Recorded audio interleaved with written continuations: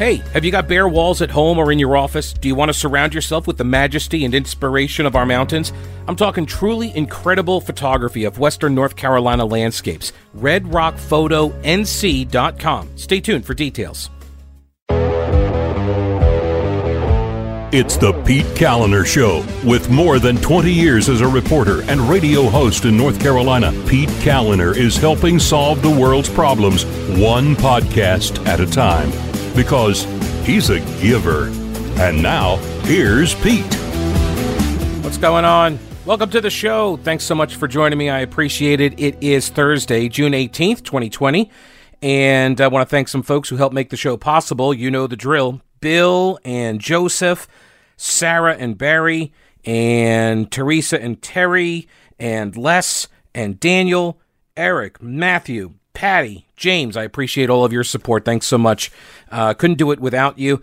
And we're going to be doing a big announcement later on tonight. If you're not a patron of the program like those folks are, you're not going to find out about it when I make the announcement tonight on the Patreon live stream, which I think we're going to start calling it Pete's Live Stream of Consciousness. I think that's because it kind of goes in all sorts of different directions with everybody. Anyway, that's on the Patreon platform tonight at 7 o'clock.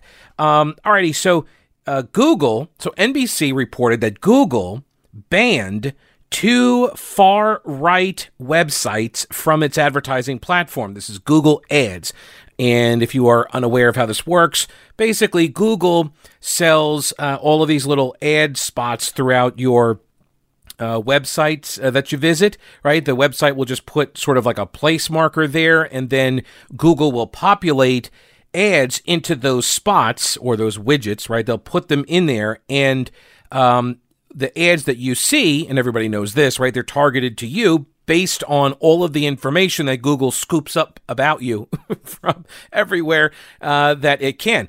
And so Google runs this platform, Google Ads, and this is how a lot of websites make money. By the way, it's not a lot of money. You need to have like millions and millions and millions and millions of hits every single day for long periods of time, because you get, it's something ridiculous like 0.01 cent, something like that per page view or click or whatever. I don't even know how it all works. I'm sure it's changed since the last time I fooled around with it, more than a decade ago. Anyway, Google banned 2 far-right websites from its advertising platform after research revealed the tech giant was profiting from articles pushing unsubstantiated claims about the Black Lives Matter protests. This is NBC, okay? Says that these websites are profiting from articles. Or maybe it didn't, actually. We're not really sure. Google verified this story to NBC, according to the report that I'm reading, saying that it removed both sites' ability to monetize with Google. Zero Hedge was one website, and The Federalist was the other.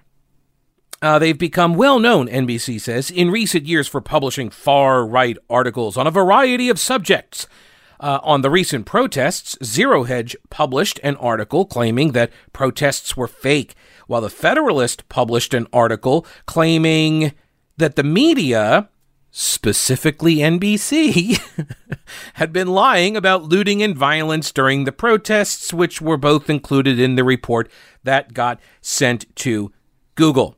We'll actually talk with a former senior editor of The Federalist for about 6 years. David Harsanyi will join us in a minute to talk about this. First, let me talk to you about your sleep. Is it good? Are you getting a good night's sleep? Is it because the mattress you're sleeping on? If you're not getting a good night's sleep, I have had some pretty bad mattresses in my life. I really have. I remember the first one I ever bought when I left the dorms in college. The first one I ever bought was at some, Goodwill type of a place, and it was not good. And within, I don't know, probably about 17 or 18 minutes of sleeping on it, there was this big crater in the middle of it, and all of the springs were creaky, and they would like jab into me and stuff. And I slept on that thing for several years. I've slept on an air mattress for a year. I've slept on some bad mattresses. Okay. So you don't know how good your sleep can be until you get a great mattress, and you get great mattress at Mattress Man.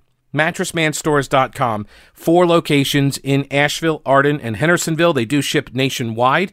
They have 5-star delivery service, local white glove service for free, and everybody gets the 120-day comfort guarantee. And all this month of June, 000 financing. 0 down, 0% APR, and 0 payments for 90 days. They want you to get a good night's sleep.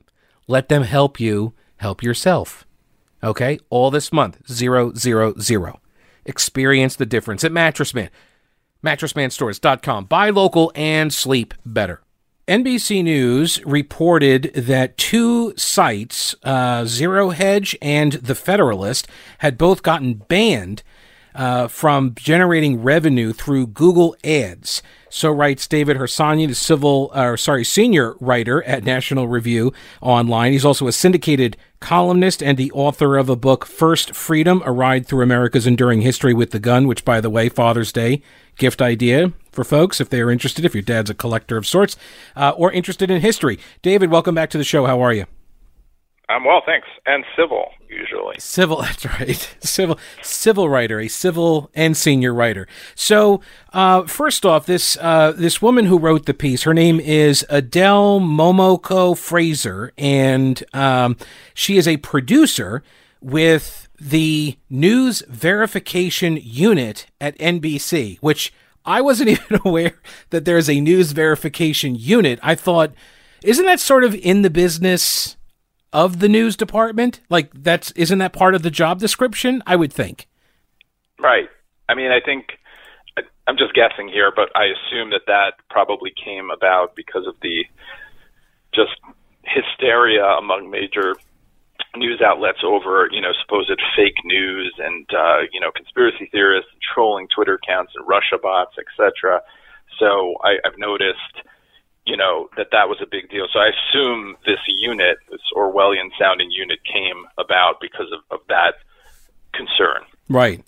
So this woman, Adele Momoko Fraser, she has, by the way, I don't know if it's been updated again. It might have actually been updated just moments ago since we started speaking. She's been updating the story throughout the last, I guess, not even 24 hours. And the story is that these 2 websites, and full disclosure, you used to be, a senior editor for The Federalist? That's actually, I think, where I first started reading your work was over at The Federalist. Yeah, I was one of the first editors there from 2013, and then I left at the end of 2019. So I was there a bit. So this is not the first time that The Federalist has been targeted for this kind of stuff. It's really weird to me. There's something about that website. I don't know what it is, but people on the left really don't like that website. More so than, like, now you're at National Review. I don't see the kind of sort of pitchforks and torch efforts against National Review as I've seen against The Federalist. Do you have any idea why, or maybe I'm off base on that? I do have an idea why. I think tonally there's a difference, right? I think The Federalist has more, more more direct and, aggressive kind of folks. Though, again, I want to mention that I mentioned this in my piece, but that there's a wide variety of writers at The Federalist. So you have some very subtle, arguments being made, and then you have some, I would say, contrarian and arguments being made that upset people. So I think, for instance, if you take the transgendered issue, there are a lot of writers at The Federalist who care about that and talk about it in very stark and aggressive ways, which I think is fine. I mean, that's what debate's about. And because it's one of the sites that does that and appeals to women and maybe some younger readers, I think that makes, it creates more critics for it, and that's sort of like that stuff is like a wildfire on Twitter, and that it creates this sort of mob that tries to shut a site like that down. That's interesting. I hadn't considered, because the audience at The Federalist has always been, I don't know, at least my perception has been more geared towards, a lot of the writers geared towards women. And I always understood that to be sort of an intentional approach. But I guess then that also means, if that's true, that you're then popping up on other, like in social media feeds of a lot of other women who don't necessarily agree with the politics of the pieces that are getting written. And so maybe that, it presents this sort of new avenue, maybe. Yeah, I mean, I think, don't get me wrong, I think the National Review makes a lot of the same arguments on those issues, but there's definitely a focus there towards women. And I think you have that it's very rare to have dissent on those sorts of issues, on the transgendered stuff, on abortion, on just, cultural family issues that the Federalist tends to write a lot about. So, and I also quickly would say that I think that the National Review, simply because it's been around so long, is a harder target. It has a bigger audience, but also it's more, it's just been around a longer time, so it's probably harder for them to go after. But if you take down the Federalist, I am sure the National Review would be next or coming soon after. Right. It's the thing about feeding the alligator, hoping it eats you last, is eventually it does eat you, right? Like that's, it's always the same end result. So this woman who, Adele Momoko Fraser, and I just enjoy saying her name. I don't know why I'm saying it so much. Our names are so boring. Like I need a name like that. David. That's right. David. Yeah. Pete. So boring. Yeah, boring. So, but she is a producer, and she's had to rewrite this story now several times. And we mentioned this, like this has got to be the worst feeling in the world. I know when I was a reporter, I remember actually going home, going to bed, and it was a late local government meeting night, and I woke up at 3:00 in the morning, sat right away, got my car, drove back to the station, rewrote the story because I was so worried about a sentence I had written being incorrect. So that pit of the stomach feeling, she's got to be feeling that all day today because she's had to revise this story several different times about what Google did or did not do, particularly with the Federalist. Well, I'd say this. I agree. I mean, having to write out corrections when I was at a newspaper was the worst feeling on earth. Making a mistake, it's just you're terrified of having to do that. But I assume that you and I were not activists in the same way this woman was. And I also assume that there were consequences when we were reporters to having many, many corrections in the newspaper. You would end up not working soon, right? Right. I mean, if it was a problem. Whereas today, there will be zero consequences for her. There will be zero consequences. There are zero consequences for making these kind of supposed mistakes that always seem to skew in the same direction, all the time. Moreover, this is not a news story. This was her seeking out a bogus, I don't know what you'd call it. Center for Countering Digital Hate is the name. A British nonprofit that purports to combat online hate and misinformation. So she went overseas to get the data to hit the Federalist back in America. Right, and then send it to Google to have them. So my theory is that she found this serious sounding organization. Just places. I looked at that site. It's just in complete garbage. They have these reports, and it's just, as far as I can tell, is this one guy, and he's got a few of these organizations. But anyway, she takes this report, brings this to Google. Google says, "Wow, these people are pretty racist, whatever," and then sends the Federalist a letter saying that we're going to demonetize you, but and then has to walk it back. So I'm more upset, or I wouldn't say upset, but I'm more worried about NBC News feeling like it can be actively try to suppress or destroy a site that was critical of it than I am of Google falling for a trick and then walking it back, which I think is actually a good sign. I mean, that's my perception of what's going on. Right. So the original story that she published that got all of the outrage clicks, right, was that Google, upon being alerted by her to this racism over at the Federalist, that they said that they were going to demonetize or had actually already demonetized the Federalist. And in your piece, which is at National Review Online, headline, NBC News' attempt to demonetize the Federalist is illiberal insanity. That the original idea here was that there was some article, and you actually tracked down what, as best you can tell, there was an article that you found that may have fit the bill or that people were talking about. But that wasn't even it, right? Like, it wasn't even about an article. I do think that was it initially, and until people. Someone at Google had a quick trigger finger, right, and then someone else realized, oh my God, this is ridiculous. This piece is not racist at all. She mentions the piece specifically in her original reporting, which is a piece that argues that the media has downplayed looting and rioting because they don't want to. They want it to seem like Black Lives Matter protests were, completely peaceful, etc. Now, you can disagree with that or not disagree with it, but making that argument is no way racist in any genuine sense. I mean, maybe in the constantly expanding definition of it in the world, it might be, but I think that's a tough argument to make. So anyway, that was mentioned. Then later, Google said it was about the comment section, which is insane because have they ever looked at a YouTube comment section they'd have to shut down every site in America.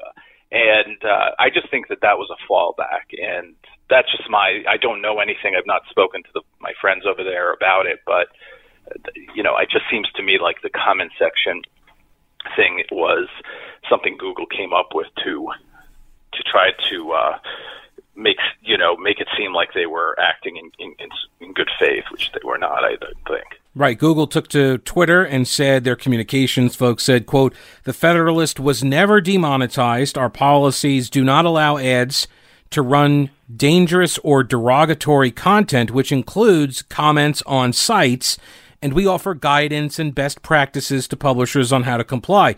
As the comment section has now been removed, we consider this matter resolved and no action will be taken." So you think Google did act, but then walked it back, rather than like a Google spokesperson told Adweek that NBC just flat out got the story wrong, and Google only said that the Federalist could be demonetized. So they're like throwing NBC under the bus, it sounds like. Yeah, but I believe, and I could be wrong about this, the original statement that she has in the story from a Google spokesperson contradicts that statement. Right. They say that it has been demonetized. I think they didn't realize this, and this is also me, just a theory of mine. They didn't realize that the Federalist is actually not some small site that no one reads, but one that has millions of people coming to every day. So, or every month, or whatever. Right. But so it's a site that has quite the reach that can be, the founding editor will be on Tucker Carlson that night complaining about it. I think they didn't realize that. And they could have Googled it, right? Why not just Google the Federalist? Well, I would ask this question that I don't know if anyone's asked or looked into. How many sites have ever been demonetized over their comment section before? Ever? Has it ever happened? I mean, I wonder. Yeah. Considering, I remember when when I was at a radio station, and they just started up with these forums. People could come in and comment, and we were policing it. Newsroom people, we were in there trying to police all these comments. We couldn't keep up. We eventually shut the whole thing down. It was just a time suck, and of course, people, as they are known to do, they start flaming each other, and all of a sudden you get all of these comments and stuff, and you can't police it. So yeah, you either pull the plug or you have to just be constantly watching it. It's an impossible standard. Well, yeah, I mean, the comment sections are usually just a cesspool, right, especially if they're open. But it can also be like this. I mean, if you don't like the Federalist, you'll just send a bunch of people into the comment section to say all kinds of racist things if you want to get them in trouble, right? I mean, doesn't this incentivize people to purposely undermine sites they don't like and then report them? It's impossible to police speech in this way, which is why, I've long argued, at least I don't think that Facebook or Twitter should be arbiters of truth or anything like that. I mean, obviously there's obvious abusive behavior, and we have block buttons, and we can curate our own experiences. So I just don't see why they would involve themselves in that. It's just going to upset half the people. Yeah. The original statement, as you mentioned, it was in the original NBC story. Google spokesperson was quoted as saying, "When a page or site violates our policies, we take action. In this case, we removed both sites' ability to monetize with Google. So it seems just a huge contradiction, right? That they'll never have to answer for. But I think it's a good thing that they're walking it back as far as we know.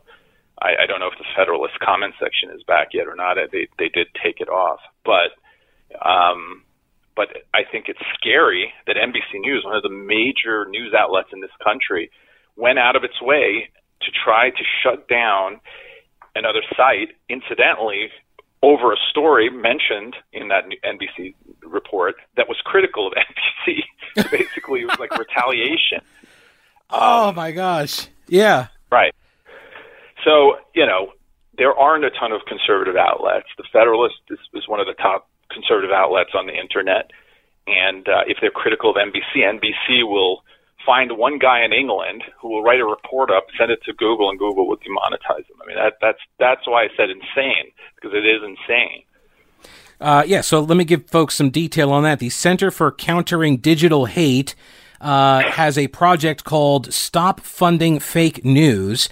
And over at Reason, they say they call it a progressive workshop that engages in public advocacy campaigns. And basically their goal is to pressure companies to stop advertising on right-wing websites.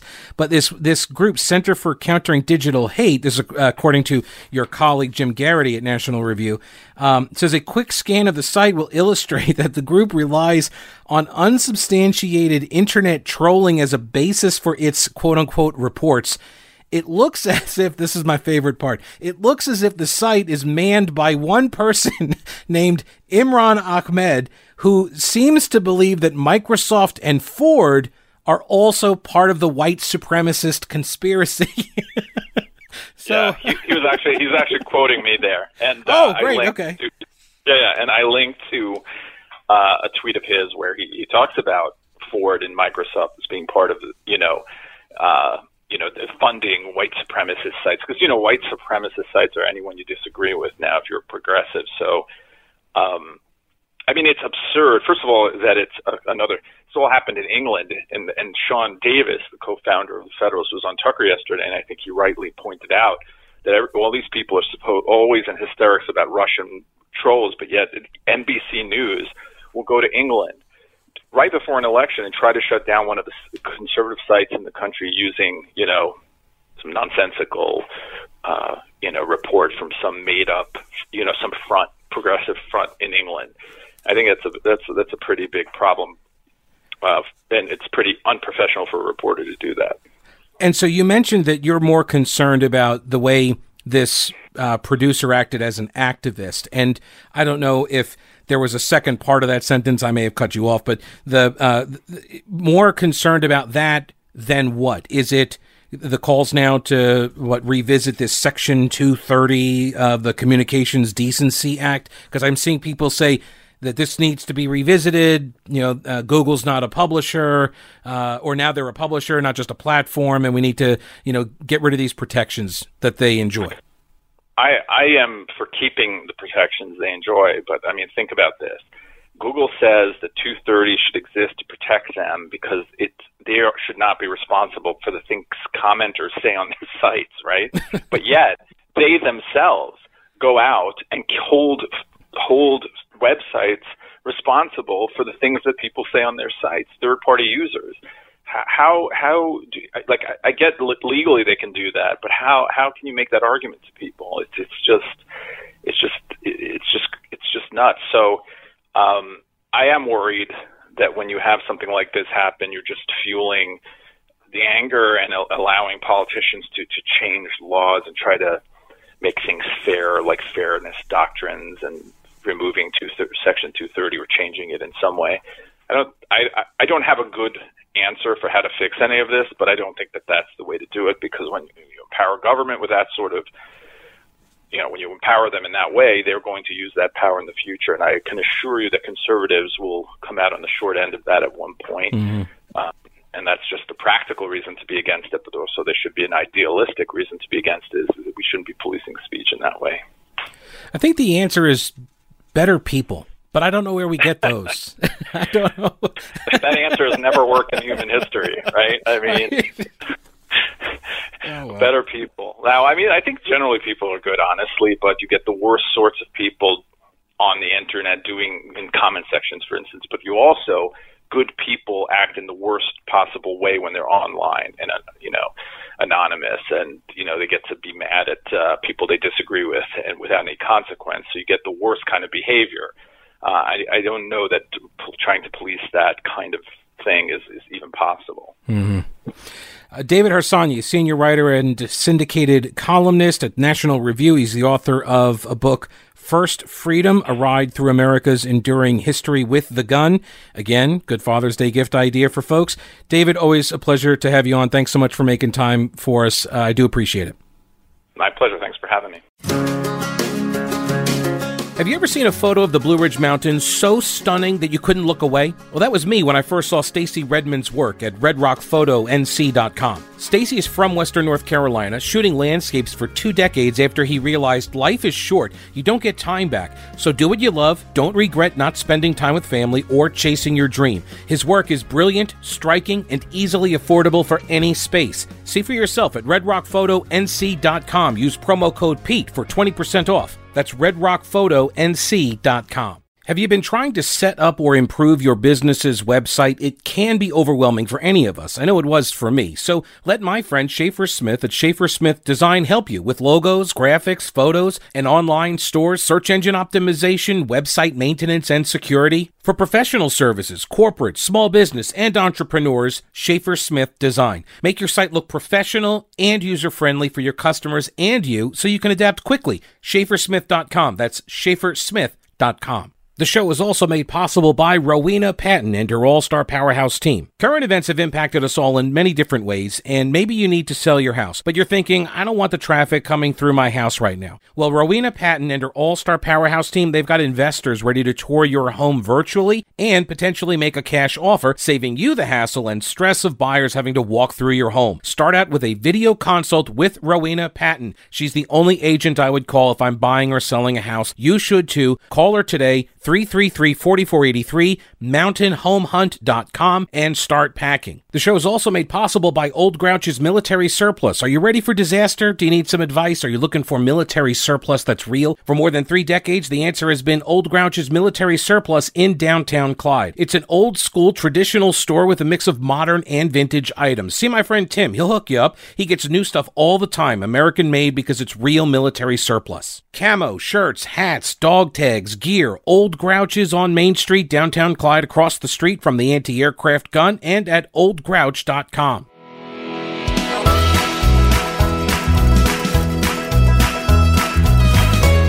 On to North Carolina media, where a coalition of more than 24 media outlets filed a lawsuit seeking the release of a list of records related to COVID-19 that so far the state is refusing to provide. The lawsuit names as the defendants Governor Roy Cooper and 2 of his cabinet secretaries, Dr. Mandy Cohen, the Secretary of the Department of Health and Human Services, and Eric Hooks, the Secretary of the Department of Public Safety. Capitol Broadcasting Company, which is the parent company of WRAL, which is the report that I am reading from, is among the news organizations filing suit, along with the News and Observer and WTVD and a bunch of other media outlets across the state. The complaint lists a total of 26 outstanding records requests, 9 that went to Department of Public Safety and 17 to Health and Human Services. These were all submitted by media outlets seeking records that they thought would be helpful in reporting on COVID-19. All but one of the requests were submitted since the pandemic began. Among the records listed in the lawsuit are the state's database of COVID-19 cases with personal identifying information removed. The database maintained by the State Office of Emergency Management that tracks requests for personal protective equipment and other supplies by hospitals and local governments. They want to see that. They want to see copies of reports of prison inspections conducted during the pandemic, and they want communication between officials at DPS and Health and Human Services. And they want communication from DHHS officials to local health departments. Okay, so there are a lot of sweeping records requests that they have made. Now, this is always sort of a balancing act for GovCo and the media and citizens, because look, you could overwhelm governments with some of these requests, and I've seen people do it specifically for that reason. Just spam the heck out of some local government agency or something in order to bog it all down. And that's why, they would charge. Sometimes they start charging people who are, seeking frivolous amounts of, or I shouldn't say frivolous amounts. They're frivolously seeking large amounts of records that once, they get collected and handed off to people, a lot of times they're just citizens. They never do anything with it. But you got a lot of news organizations that are making, demands for everything. So, I get it. There's a balancing act here, but so far the Cooper administration in North Carolina, their response has been oftentimes nothing. They just don't respond. They just aren't even acknowledging it, let alone trying to comply with it. For weeks, attorneys for the media organizations talked with lawyers at both of the agencies trying to resolve many of the requests without having to file a lawsuit, but the agencies have not followed up with the requested records. All right, so that's WRAL's story. We have an update. One of the media outlets that's involved in the lawsuit is WBTV, and their lead investigative reporter, Nick Oxner, he took to the Twitter machine yesterday, giving an update on where we stand. They had a virtual court hearing, on the Zoom or whatever, and this was about I'll read to you his tweets. He says, a public records lawsuit brought by 27 media outlets. On this call, a lawyer from the administration said that high-level government officials like cabinet secretaries and the governor should not have to come to a mediation regarding public records. Right, so the people in charge, they shouldn't have to answer for this stuff. What, are you kidding me? He's literally making that argument. The lawyer said those officials have more important things to do, just in case anybody was unclear as to why they shouldn't be bothered. It's because they're doing important stuff, okay? Unlike you guys with this silly mediation.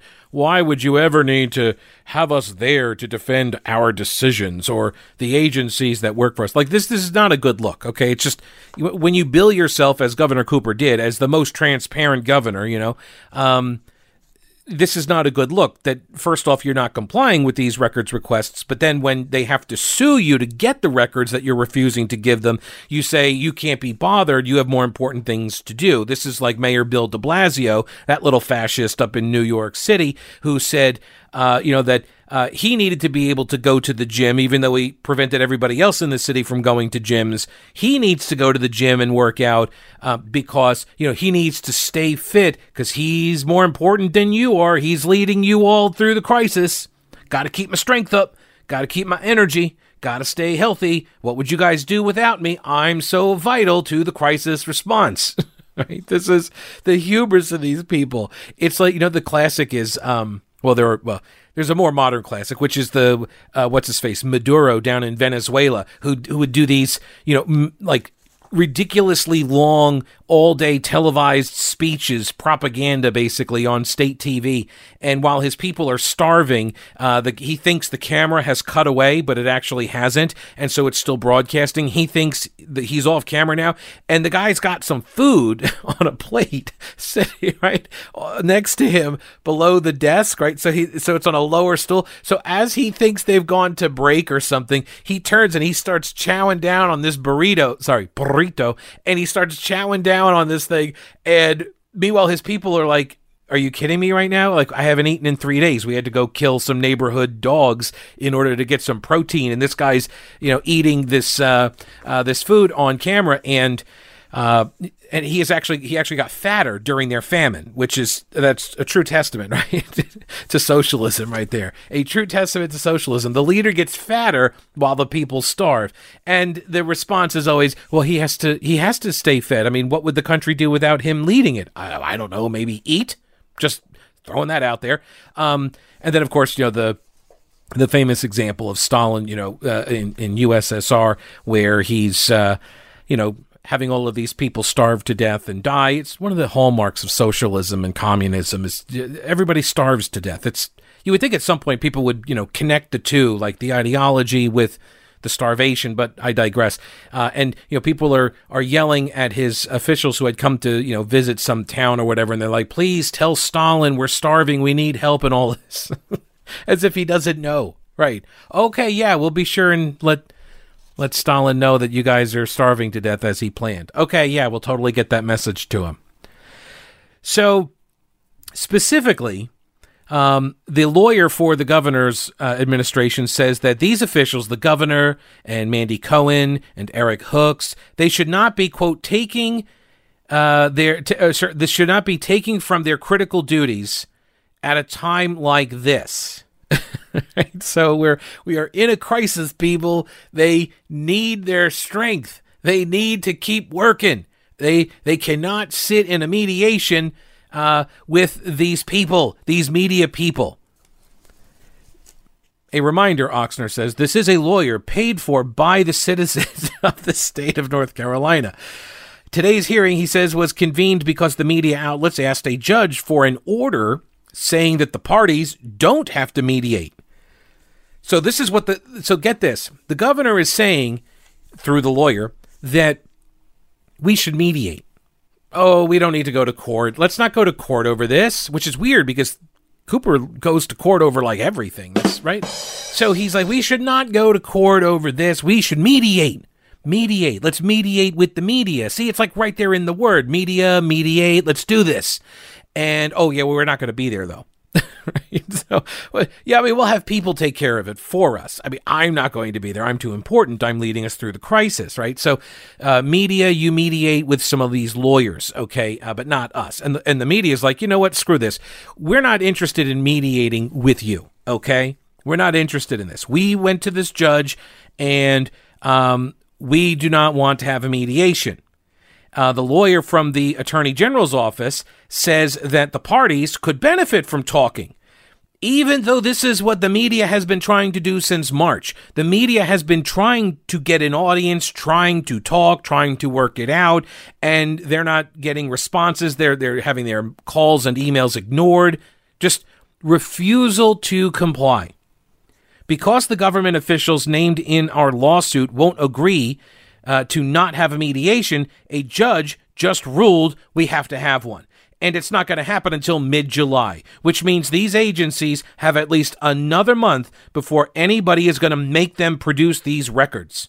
Our lawyer asked that the named parties in our lawsuit actually appear for the mediation. Their lawyers from the Attorney General's office say they don't have to. We'll see if they show up on July 14th.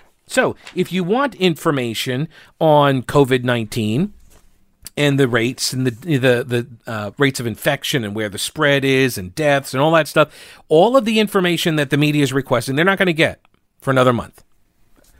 And we probably have a pretty good reason why Cooper's administration doesn't want to provide this information. I think at this point, what it looks like to me is that his administration has not handled this crisis very well. And you've heard me railing against this lack of a plan for nursing homes, and it continues. It astounds me that our leadership in this state still hasn't figured out a way to test all of the people going into nursing homes and meat processing facilities and jails and prisons. This is where the spread is occurring, right? This is where people is where the outbreaks are occurring. The spread is all over the place. Don't get me wrong. There's spread everywhere.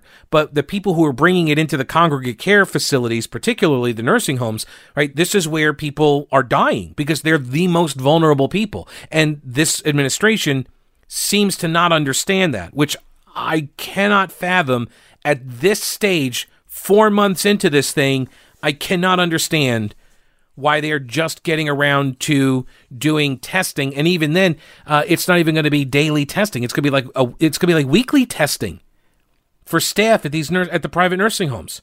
I don't understand it. Anyway, last week, Dr. Deborah Birx of the White House Coronavirus Task Force called up Secretary Mandy Cohen with these concerns about the state's coronavirus response. And the Cooper administration attempted to obfuscate, to cloud Birx's message in that call during that press conference last week. We covered this last week. The North Carolina Republican Party put out a press release from which I am reading. They say that Congressman Greg Murphy publicly revealed the true substance of Dr. Birx's conversation with Cohen.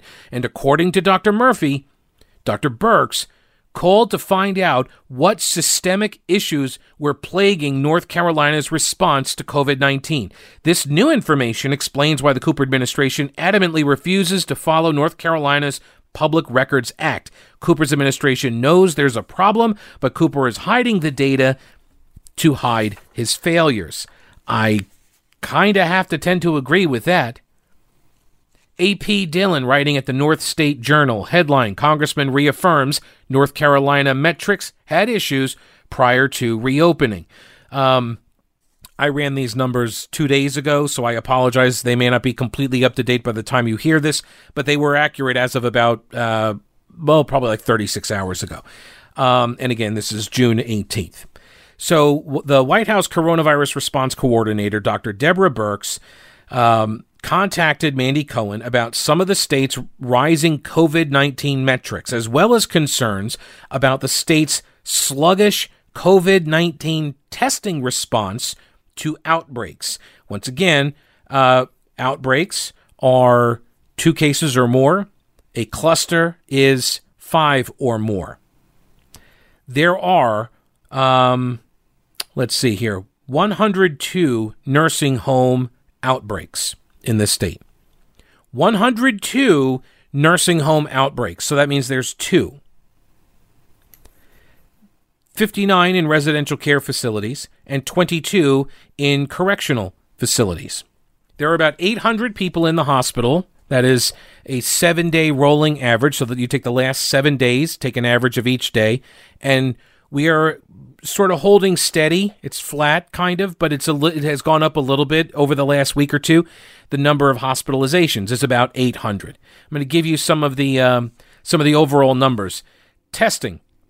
And by the way, I just saw on the Twitter machine that Brett Jensen at WBT in Charlotte reported that he got data from the Mecklenburg County folks, and the numbers that they ran. Apparently, their testing data is all screwed up because they've been running all of these tests at like CVS and stuff. They partnered up with CVS, the state did, and through these local health departments. And CVS is only reporting the positive case numbers. They're not giving you how many tests were actually conducted. They're not keeping track of how many tests were done. Why would you not know how many tests are done? Don't you think that would be important, right? If you're running, honestly, if you're running 500,000 tests and 100,000 test positive, then that would be like 20%, right? But if, I shouldn't have picked such large numbers here, but if you're running, I don't know, if you're running 100 million tests, see, I should have gone much smaller numbers because now the math is getting too big. People aren't going to comprehend it. But you're going to have a lower percentage of positive cases. So here are the total number of tests in the state. So what I just went over, that's just Mecklenburg County. But now the data is going to be screwed up because of all of this. So tests, there have been somewhere in the neighborhood of about 650,000 tests. They're running about 45,000 cases right now. But by the way, this is just current cases.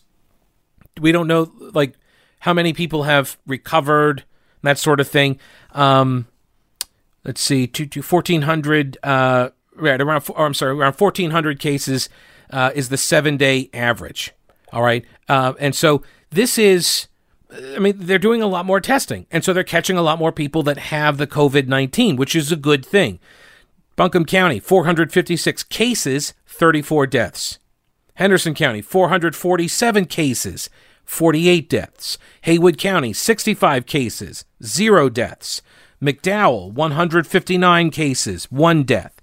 Transylvania, 17 cases, 1 death. Madison County, 5 cases, 0 deaths. And Yancey County, 27 cases, 0 deaths. So obviously the biggest numbers here are out of Henderson County and Buncombe County, where you've got over 400 cases in each county, And you've got, 3 to 4 dozen deaths in each county as well. But almost all of those are in nursing homes. Like almost 7 out of 10 deaths in our counties are all in these nursing homes and long-term care facilities. The deaths associated with COVID-19 in the state are over 1,000 now. The majority of the deaths, 642 of them at least, or about 60% of all the deaths, are attributed to nursing homes and assisted living facilities.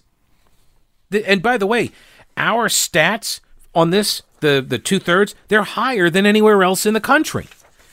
So it's quite obvious that this administration has not prioritized nursing homes to guard the nursing homes. We also have meat processing plants. There's outbreaks in the meat processing plants. And Department of Health and Human Services Secretary Dr. Mandy Cohen, she says, well, we don't have regulatory oversight of the meat processing plants. Right, but so you can shut down every business in the state of North Carolina, but you can't set up any kind of testing regime out in front in the parking lot, right? You can't go to all of the, if you went to every single meat processor and said, look, everybody is doing this. Every meat processing plant, we're setting up testing at every one of them. And anybody that's got it, they're not allowed into the plant. How many plants do you think would say, no, I don't want that, right? Of course they would take that. Of course they would. In briefings this week, Cohen has tied an increase in positives and hospitalizations back to reopening activities. But the White House Coronavirus Task Force official said that North Carolina's reporting issues were going on long before reopening began. Dr. Greg Murphy, congressman, we've had him on the program, said that in his conversations with Dr. Birx, she said that in the case of North Carolina, there was, quote, some kind of a systemic flaw, and that this had led the state to have a defined slope in the number of cases, and it goes back to the start of the pandemic. Referring to Birx, Murphy said she was, quote, very emphatic that the rise in metrics did not have to do with reopening the state. He elaborated and said that there is, quote, some intervention that we have not done that has led to our persistent rise in cases when compared to other states. Ooh, I have an idea.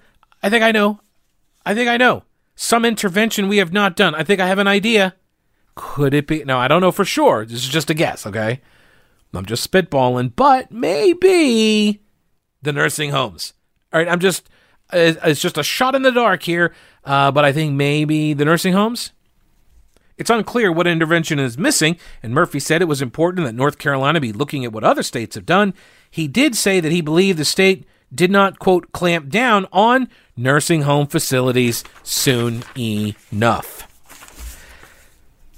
Since early March, March 27th, late March, the North State Journal, from which I just read, has been calling in to the daily press conferences. I watch the daily press conferences as well. I record them. I give you audio bites from them because they're important, right? What they're telling us, these things that now I don't just play stenographer for them, but I cover the press conference. We bring you the audio, and then I ask questions that I'm not allowed to ask of the administration. Anyway, the North State Journal, they've been calling in and getting on the line and waiting in queue. But since March 27th, they have never been allowed to ask a question at the governor's press conferences. Cooper has typically given 2 and sometimes 3 briefings per week, every week, since the beginning of April. For the entire months of April and May, however, the North State Journal has been shut out of asking questions to Cooper. And that was not the case, actually, in early March, because in early March, he was doing in-person briefings. And the North State Journal would go to those in person, and they would be able to ask a question or two. However, at the end of March, when the pandemic became worse and Cooper started shutting everything down, he canceled his in-person press briefings, right? March 27th was a Friday, and the last time the governor and his press team would call on the North State Journal to ask a question. Beginning on March 31st, Cooper's administration began using a new platform to conduct the media availability. This new platform required users to register each day for the briefings. Transitioning to technology platforms is a familiar routine in the current state of affairs, but the new digital queuing system has given the administration the ability to pick and choose who can ask questions. This is great reporting, by the way. I think this is Matt Mercer. Yeah, Matt Mercer at the North State Journal, nsjonline.com. And because I've wondered, how are they screening these calls? How are they doing this? And now it makes sense. Now it makes sense because Mercer went and asked the North State Journal. They went and did some journalisming. I'm not kidding. They actually committed acts of journalism. Like, this is what it sounds like. They went and they found out, what platform is this? Who is running this platform? How does it work? Right? It's no surprise, he says, that certain outlets seem to get called on during every briefing. Even Charlotte Agenda, a website primarily covering entertainment in uptown Charlotte. That's true, by the way, the Charlotte Agenda. It's basically like a Mountain Express kind of a thing. But it's like entertainment stuff. Every now and again, they'll do like a long form piece or whatever, but that really not a lot. Charlotte Agenda, they've been called on 3 times during these briefings. North State Journal, never once. North Carolina's only statewide newspaper is not the only outlet to voice frustration. The Carolina Journal and WBT Radio's Brett Jensen have also reported similar treatment. In an email on April 16th sent to Keith Ackrey, the public relations officer at the Emergency Operations Center, North State Journal asked why they weren't being called on. That email was ignored, which, of course, it was. It's the Cooper administration. A follow-up email was sent in May, and he replied, quote, "For most news conferences, we have 20 to 30 reporters dialed in from across the state. We usually have time for 8 to 10 questions," which, of course, is not responsive. He's not asking, like, what do your operations look like? How many people call in? Like, he's asking, why haven't we been called on? Because you're going to find out why they haven't been called on. It's intentional. Spoiler alert. This still doesn't answer why WRAL, the News and Observer, ABC 11, they all consistently have their reporters, and even multiple reporters, get to ask questions during every briefing. And now they're getting follow-ups, too. The teleconference platform that they're using is called Maestro Conference. And their clients are all, for the most part, left-leaning. They ran Barack Obama's presidential campaign, MoveOn.org, or worked for them. Obama's campaign, MoveOn.org, Eric Holder's National Democratic Redistricting Committee, and the chief operating officer of this company told the North State Journal that it began as a campaign platform for progressive causes and is still primarily used for that purpose. The company indicated that representatives from the North Carolina Emergency Management reached out to them for demonstrations and then negotiated the use of the platform. Isn't that interesting? The emergency operations reached out to Maestro? Wonder where they got that lead from. The COO did seem surprised, however, that the briefings were only being used for the narrow purpose of screening calls and questions from the media. Our reporter learned that the primary purpose of Maestro's conference platform is to organize teams into breakout sessions during calls. What does that mean? Teams. There's a team of undesirable reporters. We're going to put you on this team. Don't answer their calls. That's the ignore team. This is the A team. We're going to take their calls over here. They specifically sought out a platform to keep unfriendly media away from the governor during these press conferences. That's a wrap for this episode. We'll catch you tomorrow. Thank you very much for listening. Remember, subscribe to the podcast. Give it a positive review as well. I do appreciate that. And we'll talk to you later. Don't break anything while I'm gone.